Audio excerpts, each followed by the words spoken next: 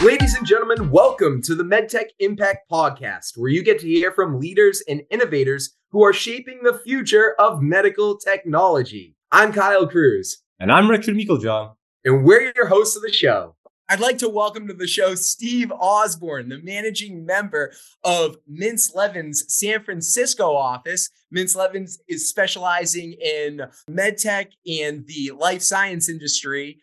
Steve, welcome to the show. Thanks, Kyle. I appreciate you having me on.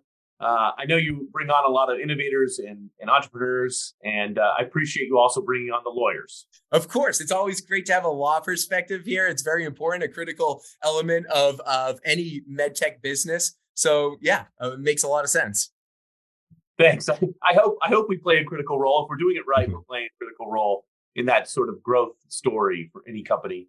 And particularly, I think, in a place like medtech, where you have a regulatory overlay in some companies, you have lots of complicated financing challenges, and you have sort of product challenges and lots of needs, lots of fundraising needs to really get to that end point of having a company that's sort of helping patients, which is why we're all here. Exactly. Yeah. And it's going to be exciting getting into all of this. To start though, Steve, really interested, always want to help our audience understand a little bit more of who we're talking to, right? So please share a little bit more about your background. We're really interested in knowing kind of who you are, and go back for us. Tell us about your upbringing and really those experiences that kind of led you into that path in law and where you are today.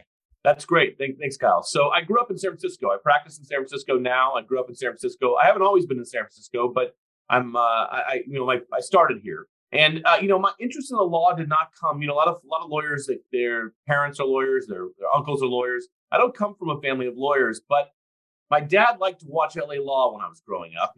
And once in a while, when I couldn't sleep, I'd find myself out there with him. And there was these sort of group of people working together to help others. And some part of that really interested me. And I had another passion, which was the Slurpees at 7-Eleven. So I thought to myself when I was like 8, I'm going to be a lawyer, like on LA Law. I'm going to be the guy at the Slurpee machine. And the Slurpee thing didn't work out, so I became a lawyer. And in many ways, since I'm surrounded by entrepreneurs, my father's an entrepreneur, my wife's an entrepreneur, my wife's father's an entrepreneur, my brothers are entrepreneurs. Since I'm surrounded by that, I think a lot of that has also influenced my legal career.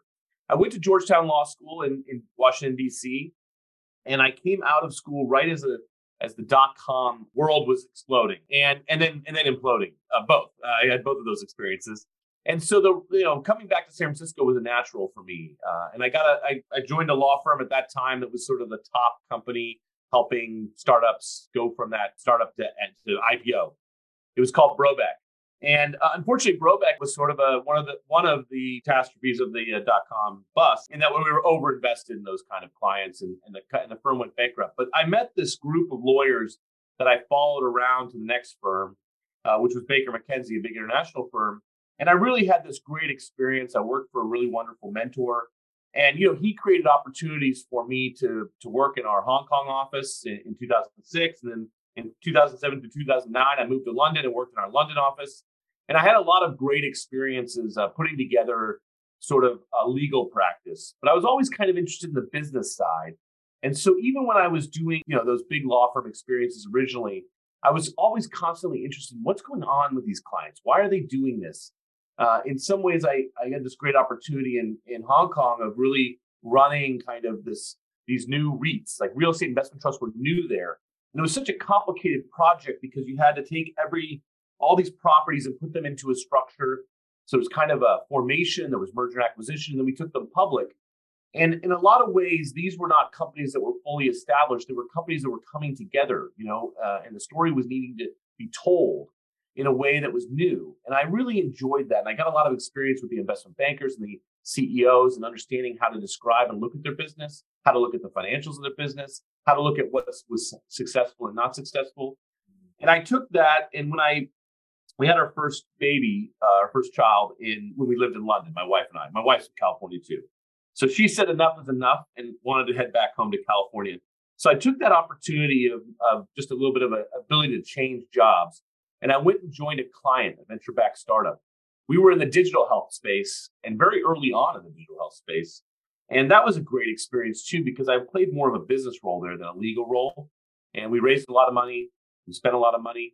And ultimately, we weren't successful, but I really learned a lot about how to take the knowledge I had about risk management or about how to structure deals and really calibrate that to the stage where the client is. In many ways, my big clients, the big firm, weren't willing to take a lot of risk. And so my job was to close out legal risk. But when I was in the startup with the CEO every day, to be fair, we could bet the business every day, because if we didn't bet the business every day on something, we weren't going to make it to the next day. So I really learned this idea of how to calibrate the legal advice or the business advice to the situation that you're in. And that really started, what I would say is the acceleration of my career to being kind of a consigliere or a second person for all my clients, somebody you can call when you're really stuck, or somebody you can call to say, hey, I know this is not a legal question, but maybe there's something here that you can help me with. And in that way, being the first phone call. Well, understanding that legal side, right? And then having those being so in tune with the business. I mean, you're gonna be able to provide some of the best direction and insight to that overall business strategy. So the value there, right? It just makes a ton of sense for that executive that you're working with and that leadership team. So I mean, brilliant, Richard. Totally agree. I mean, honestly, it's great hearing some of this background, and I feel like you touched on some great things there. Around how you had a mentor, but also wanted to get back to the fact you mentioned about your wife being an entrepreneur, because I think that's something that's really challenging when you have like potentially two people in the family who are both entrepreneurs, and how you get that sort of work-life balance. So I wondered if you could talk a little bit about how you found that journey. Oh, that's great. Actually, it was really hard for me to get a date with my wife initially. And maybe there's other reasons for that, Richard, but let me tell you my reasoning for it. I think, she was busy running a business. And in many ways, this person she met in a bar in San Francisco wasn't that interesting compared to running the business. So I do think you're right that in many ways, like a business can be all consuming, and you have to figure out a way to make time in your life for the people in your life. And maybe, if you're not married, maybe that's for your friends, right? If you are married, maybe it's for your wife or your kids or your spouse or what have you. And, eventually I came up with a combination of words and an offer she couldn't refuse, so to speak. So that launched this great, dating story and marriage story. And now we have 3 kids. My wife, when we had the second kid, I think was really starting to feel like she needed to be home with the kids. And, we talked honestly about this when we got married about, in many ways, I wanted my career to go in a trajectory where she could stay home if she wanted to, but I actually never thought she would, and I've always been very proud of my wife for making great decisions and making hard decisions. And so she did. She sat down and she made the hard decision to stay home with the kids. And, that's hard for an entrepreneur, right? Somebody who's got lots of ideas and lots of things going on, and people knew her as this entrepreneur. So I'm very proud of our family, and I'm in many ways, very awed by my wife for taking that choice to stay home with the kids. I think it's so true. I think it's like an untold secret of successful entrepreneurs that they have this amazing foundation in their relationships, which allows them to go out and do the things and take the risks that obviously lets them be successful and chasing their ambitions. Yeah, it's funny. Not many people describe it this way, but my wife and I are in this business together. My business, right? And of course, this is a law firm of 500 lawyers. I play an important role, but I'm only one of many here, right? But as a lawyer, one of the positive aspects of our career is that you really are your own kind of business. I have clients; those clients rely on me. I have teams; those teams rely on me, and I rely on them for sure. And so in many ways, this commitment I'm making to building a practice within this larger law firm, that my wife is there with me on that. And I think about her when I make the decisions of what we're going to do.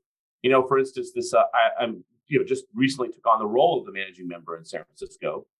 And that is going to take a larger commitment of time from you. And that was a discussion I had with my wife, and we made a decision about how we were going to manage that and manage the work-life balance.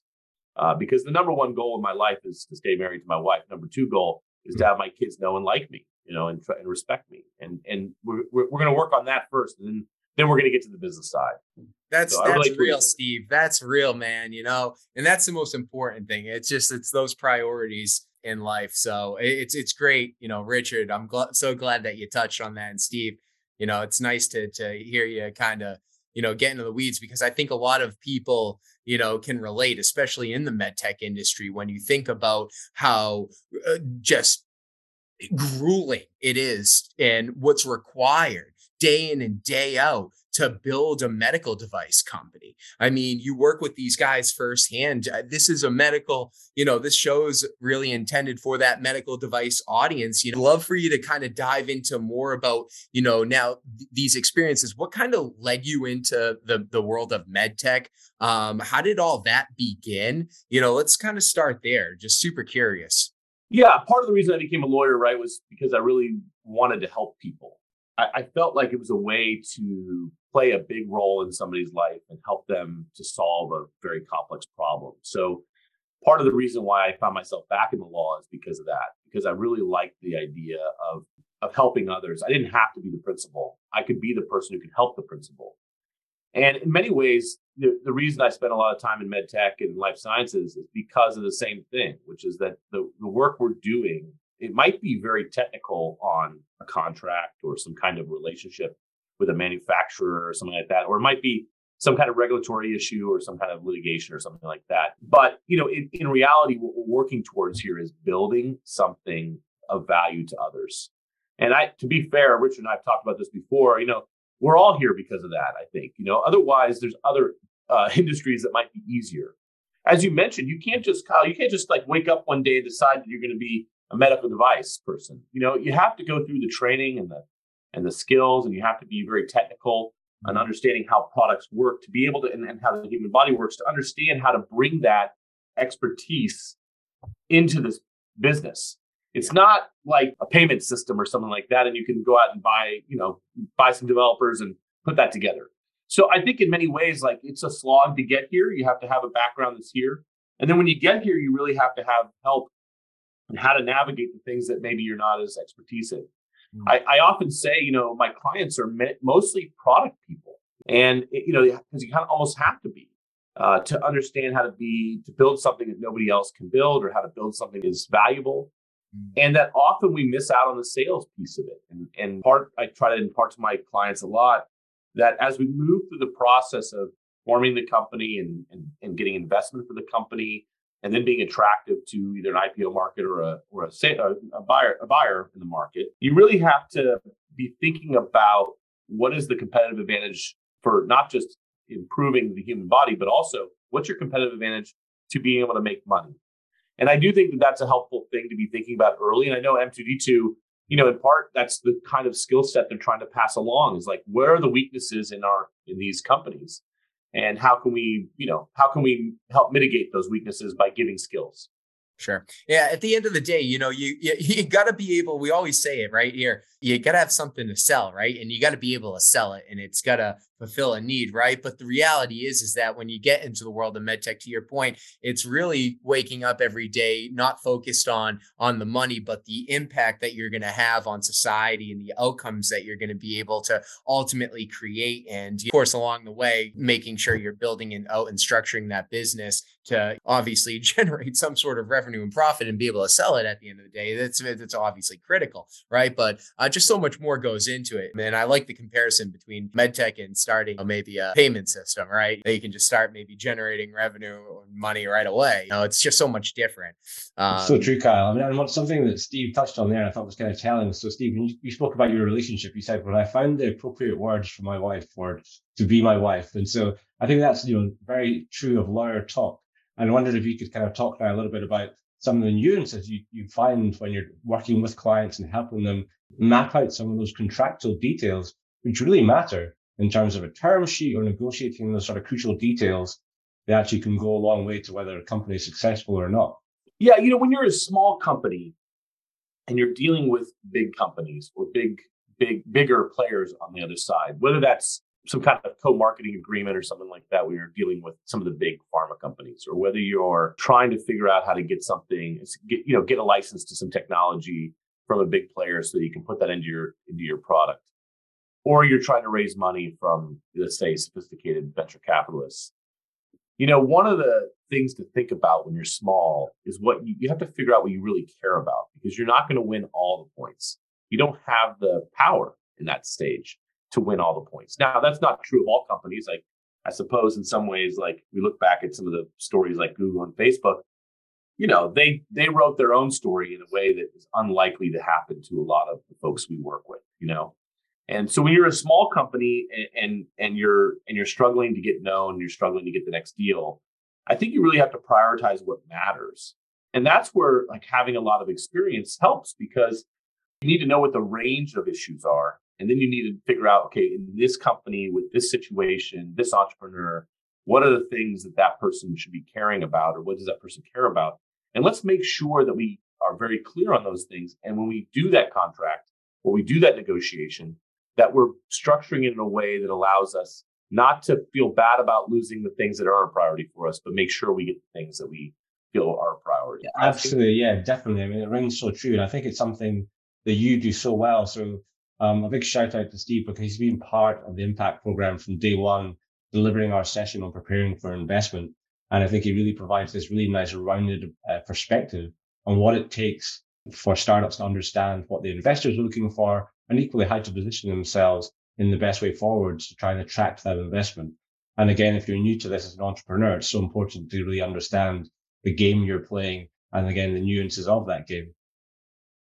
Yeah, and one of the things I try to do in the Impact program is because of the word impact, I want to make sure we leave an impact. So, one of the things I try to do is help entrepreneurs understand what are the things that my clients, or maybe I should say other people's clients, because I try to help my clients understand these things. But one of the things I hear from entrepreneurs a lot about what they would have liked to have known, before they did the deal, and what they would do differently. And that's what I really try to focus on with your cohorts. I know we cover a lot in that session. And I personally have this big thing you do around investing, because I think that's something that's often overlooked, and just about how you share equity amongst original founders and people involved in the company. But apart from that, is there anything else that you think is really critical at that early stage? Yeah, well, another thing I talk about in that group is really around boards. I don't think it's intuitive that control of the board is really everything in a company. The number of things that go to shareholders is quite limited, actually, by law. Sometimes by contract, when you do a venture capital deal, there's 200 pages of contract there. So sometimes you give away, say, rights to approve something, and the shareholders will then vote on that. If you look at the core of the law doesn't give shareholders a lot of rights. Where the rights are, where the power is in the board. The board hires and fires the CEO. The board makes decisions. So in a lot of ways, I find that entrepreneurs are sometimes, naive to the idea that the board and control of the board is so critical to them remaining in charge and driving the business forward. And I've been on both sides. I represent investors. I represent companies. So I've thought about this from both sides. I've argued on both sides. But in reality, in an early stage company, the less friction we have, the better, because we need to move quickly to capture the market opportunity. The other thing is, often the entrepreneur knows best about where to go with the company. And sometimes investors can forget that they're not in the company every day, and that they may be allowed, some investors are take a loud minority position, and can sometimes influence the way things go. And they're not always open to listening to the entrepreneur. So often when I find conflict at the board between an investor and an entrepreneur, and I'm on the investor side, I'll say, let's slow down and listen carefully to what the entrepreneur is saying, because there may be something here that you don't know about or you haven't seen before. And that's that relationship. But sometimes the clarity that the founder is in charge, can influence the decision-making process, so that an investor is now looking at themselves as an advisor for somebody who has some stake in this decision for sure, but looks at themselves as an advisor and not somebody who's just telling you what to do. So before I get too far deep into this thing, I think the idea there is that clarity as to who is in charge is very helpful. And one of the things I feel like founders do is sometimes they're open to giving up control earlier than they should, because they don't really understand how that control gets used in conflict. What are the, I guess, Steve, someone who's not a lawyer and you're what you do is pretty sophisticated, pretty complex. I guess, what are the key areas, when you go to work with a early stage med tech or life science company, what are the key areas that you kind of focus on, and what do you look to really try to drive and help them out with? Yeah, I mean, it's an interesting question because, from a lawyer's perspective, there are things that I care about that are really, in some ways not necessarily the kinds of things that maybe like the employees at a company or even the investor board members will care about on a day-to-day basis. But when I look at a company, I often, as my target kind of client base is sort of like companies that have raised 10 million bucks or more. It's not that I don't represent startups, I don't start companies, but in a lot of ways I target that. So I often go to, let's say, like an event, M2D2 throws or whatever. If I'm talking to entrepreneurs, I'm really looking for people who are unhappy with their lawyer or don't feel like their lawyer is being accretive. They think that they're just paying a lawyer, and wasting money. I'm looking for somebody who has a relationship that's not helpful, with their lawyer, and then try to help them understand what I do. But when I take a look at a company, a lot of times what I'm looking at is I'm looking at what are the contracts they've entered into saying. Because often if you're small and you don't have power, you get into these contracts and the contracts are actually giving away more than they should. And I tell a story in the impact thing, which I think is a really helpful one, that I was on the buy side of a deal once where the company we were targeting had entered into an agreement with a third party, like with one of their, like a third party that they were, buying something from. And that third party asked for and got a right of first refusal if the company ever was sold. But they were a supplier of parts to it, in a way, of parts to us. So they were not going to buy our business. They didn't know what to do with our business, but they had that contractual right to be able to make an offer. And so when we were negotiating with this party, we said to them on a Friday afternoon, look, we're going to give you an offer today, but we want an answer by Sunday. And they said, oh, my mom's in an iron lung. My kid's home from college. We can't find somebody. He's in Bermuda. They had a lot of excuses. So I advised the client that we should make an offer that was 25% less than the offer we were willing to make, because we were expecting that they were going to shop our offer to other people and potentially some of our competitors. And so I wanted to leave room so we could make a higher offer. Well, what would happen there was that they had that contractual right and they needed to go through that process. And that's why it took them so long to get back to us. And of course, that third party waived their right to buy the company, and they came back to us and accepted our offer. They left 25% of the deal on the table because of some contractual right that got into the documents, So a lot of times what I do is I look at it and see what are the kind of big risks in this business. And sometimes they're in those contracts. And, if you spot one of those things, it's not like we're going to we're going to call everybody up and do it. But, we want to think about that. We want to think about how we're going to manage that. And to be honest, if they were better advised, that target company, they would have been more upfront with us because we knew that third party wasn't going to buy them. It wouldn't have bothered us at all. And if they were just a bit more upfront with us about it, say, hey, look, we have this thing in one of our contracts. We don't think it's going to be a big deal, but we have to go through that process. Let's do it together. Let's say we would have made the strongest offer possible. Of course. Yeah. No, that's a great story. It's super insightful too. Yeah, Richard. Yeah, no, absolutely. And I think I'm wondering how Steve, you take all this entrepreneurial spirit and this kind of mindset into what you're doing with Mintz. As you touched on earlier on, your new managing partner there, and kind of wonder if you can now touch on, your vision for the company and where you see the company in a year, 5 years time. Yeah, Mintz is such a great place. As my career has unfolded, law firms have gotten sort of larger and larger, and the cultures have sort of clashed as they grow because firms are coming together. And Mintz has always resisted that temptation to be bought or to buy. And because of that, we've really kept together a very collegial and culture that's meant to, as I often say, we treat each other right, and we treat our clients right. And that makes a big difference in the goals that I have for my life about helping others, right? It makes a big difference. We have a great San Francisco office. We have about 50 people in the office, about 25 lawyers. And we cover basically all the areas that you care about. But if you look at Mintz's practice across the country and the pillars that we really are strong in and want to grow, a lot of that is in life sciences and private equity, technology, And that overlays perfectly with the San Francisco market. So there's an opportunity in the San Francisco market to really make a bigger impact. And that's what the firm and I are looking at right now, is how do we take what we already have in the San Francisco office and really make it open up and bloom. And that means adding a lot more practitioners who we think can make a needle moving difference in the firm. But it also means being a bit more embedded in the community. And, I've been looking at opportunities for us, not just me, but everybody in the firm, from the legal assistants to the partners, and looking at ways that we can all contribute more to the community that we're in. And so that's part of the excitement for me, is not only just the growth of say, clients and revenue, but also the growth of the impact that Mintz can make in the San Francisco market. So I think, good to be us right now. It's like, as I tell the team, it's like we're getting a lot of support from the rest of the firm. And that means, resources to grow. The firm is in a great situation. Luckily, we're not like some of our competitors who are laying people off. And if you don't have to focus on layoffs, you can focus on growth, right?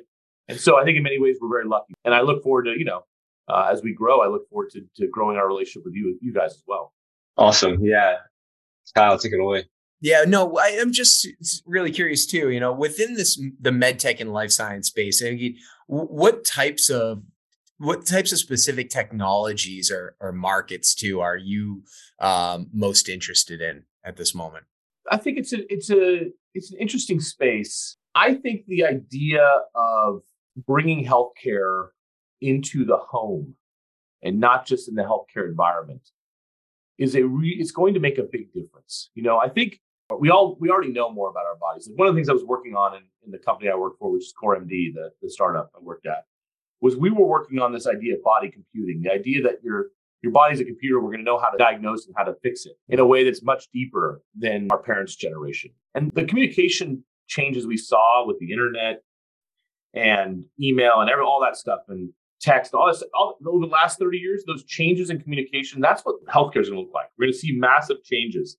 And there'll be all sorts of things, maybe, will change the way we think.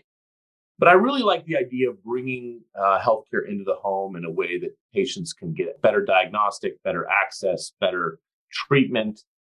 And, one of the things you got to be careful about is, leaving it in the hands of somebody who's not experienced is not always effective.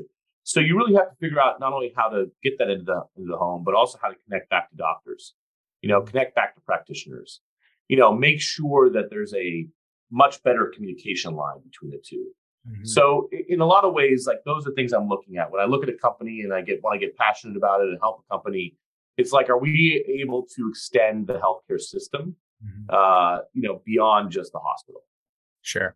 Yeah. Sounds like the ultimate impact right there that would cover just about everyone. So yeah, definitely. Steve, I know we've covered a lot today, talking about the foundation from your personal relationships to your business relationships, the finer details of contractual relationships with your investors and your customers. I wonder if you could just finally reflect on any sort of top tips to entrepreneurs who are thinking about getting started in the medtech space. Yeah, I think one of the things is always remain flexible. I think that's one of the things it's hard as a human. You really like to go back to what you've done before. You can sometimes get very stuck on one thing. And what I found is that successful businesses or successful business people are people who can get outside of that sort of rock brain and think about making a decision, even if it's going to maybe be a mistake. And if you make a mistake, don't worry about it. Just keep making decisions until you get it right. And the businesses that fail are the ones that don't make decisions, that get frozen, that get stuck. So I try to tell my clients, think flexibly here. Let's revisit this to make sure that if we're going to say no to something, that we know why we're saying no and we've thought it through. And if we're going to say yes to something, we've thought it through. And I'll finish on this, which is one of the best pieces of advice I ever got was my father, a great entrepreneur, who said some of the best deals he did were the deals he didn't do. And so I think in some ways you have to be willing to do that. You have to be willing to be flexible enough to say, I've tried my best to make this deal happen. It's not going to work. I'm going to move on to something else. Great advice. Brilliant, Steve. Love that, man. Hey, and you touched a lot about the importance of the boardroom, and I know you've got a podcast out there. Tell us more about that. Yeah. Thanks, Kyle. Appreciate that. Appreciate it. First of all, I'm a big podcast fan. I listen to a lot of podcasts. And I find it to be a great way, but moving between things to be able to continue this lifelong journey of learning. So I put together a podcast called In the Boardroom, which is really meant to give practical advice about aspects of the boardroom that may not be clear. It's meant for growth stage companies where there's a lot of challenges and speed and other things, investors. A growth stage company could be a private company, could be a public company. We have perspectives for both. But the idea is like demystifying, like what is going on around these various topics? How should I be thinking about various things? The most recent one we did was on down rounds, which is this concept of raising money at a price per share lower than the last round. I don't think all my clients are going to have that challenge this year, but there are going to be clients this year who are going to have rounds like that. And we haven't seen that in 10 years. And so what I want to do is bring some perspective to entrepreneurs and investors about what you might want to think about. Because I've been through the '01 crisis. I've been through the '08 crisis. This is a different crisis in many ways because there's actually money available. In those crises, there was no money available. So if you were out of money, you were out of money. It was over, right? Good companies will get funded in this environment because there's still money available. But that money is going to be constricted, and you're going to have to be a lot smarter about how you look for that money and how you position yourself for it. The podcast is meant to bring some of these tips that I've learned serving board members as the company counsel. Bringing some of those things we've learned to the folks that do. I do a board meeting every week. People who do board meetings every quarter or whatever. Well, I think it's important for so many people, in the world of business to really understand what goes on in a boardroom. So, it's a really interesting topic. I think it's going to be incredibly valuable. So, all the best and looking forward to checking out your podcast. Definitely. Yeah. I would just say the way you're educating the ecosystem and the values you spoke about around community and impact. I'm sure under your leadership, Steve, that excited to see where you take the Mintz office, and of course, looking forward to continuing our collaboration, I should say, with M2D2. That's great. Thank you, Richard and Kyle. Thanks for having me on your podcast. Oh, heck yeah, Steve. Very exciting to me. Yeah. Well, this was fantastic. We appreciate having you. So, hey, with that said, I'd say that just about does it. Had ourselves a great conversation. But before we go, what's the best way for maybe a medtech, life science, early stage company, someone like that, to get in touch with you? Absolutely. So again, I'm Steve Osborn. And if you look at us on Mintz.com, MINTZ.com, you'll find my bio on there. So feel free to reach out there. You'll also notice that if you ever send me an email, I'll send you an email back and it'll have my cell phone number on it. That means, feel free to reach out anytime. So, and my cell phone number's on our website as well. Feel free to call me. I love what I do. I'm passionate about what I do. I love to help people. If it's a good fit to be a client, great. But if not, I'd be happy to help you and make sure that I leave you better than I found you in the conversation. So feel free to reach out. That's what it's all about right there, Steve.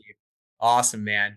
All right. Well, hey, I'd say that just about does it. So we're signing off here. Again, Steve Osborn, managing member of Mintz Levin's San Francisco office, leading the life science and medtech space with, again, your exceptional knowledge and experience in law and business and growth strategy. So thank you again, Steve. Until next time, I'm Kyle Kruse. And I'm Richard Meiklejohn. Yep. And you're listening and watching the MedTech Impact Podcast. Keep innovating.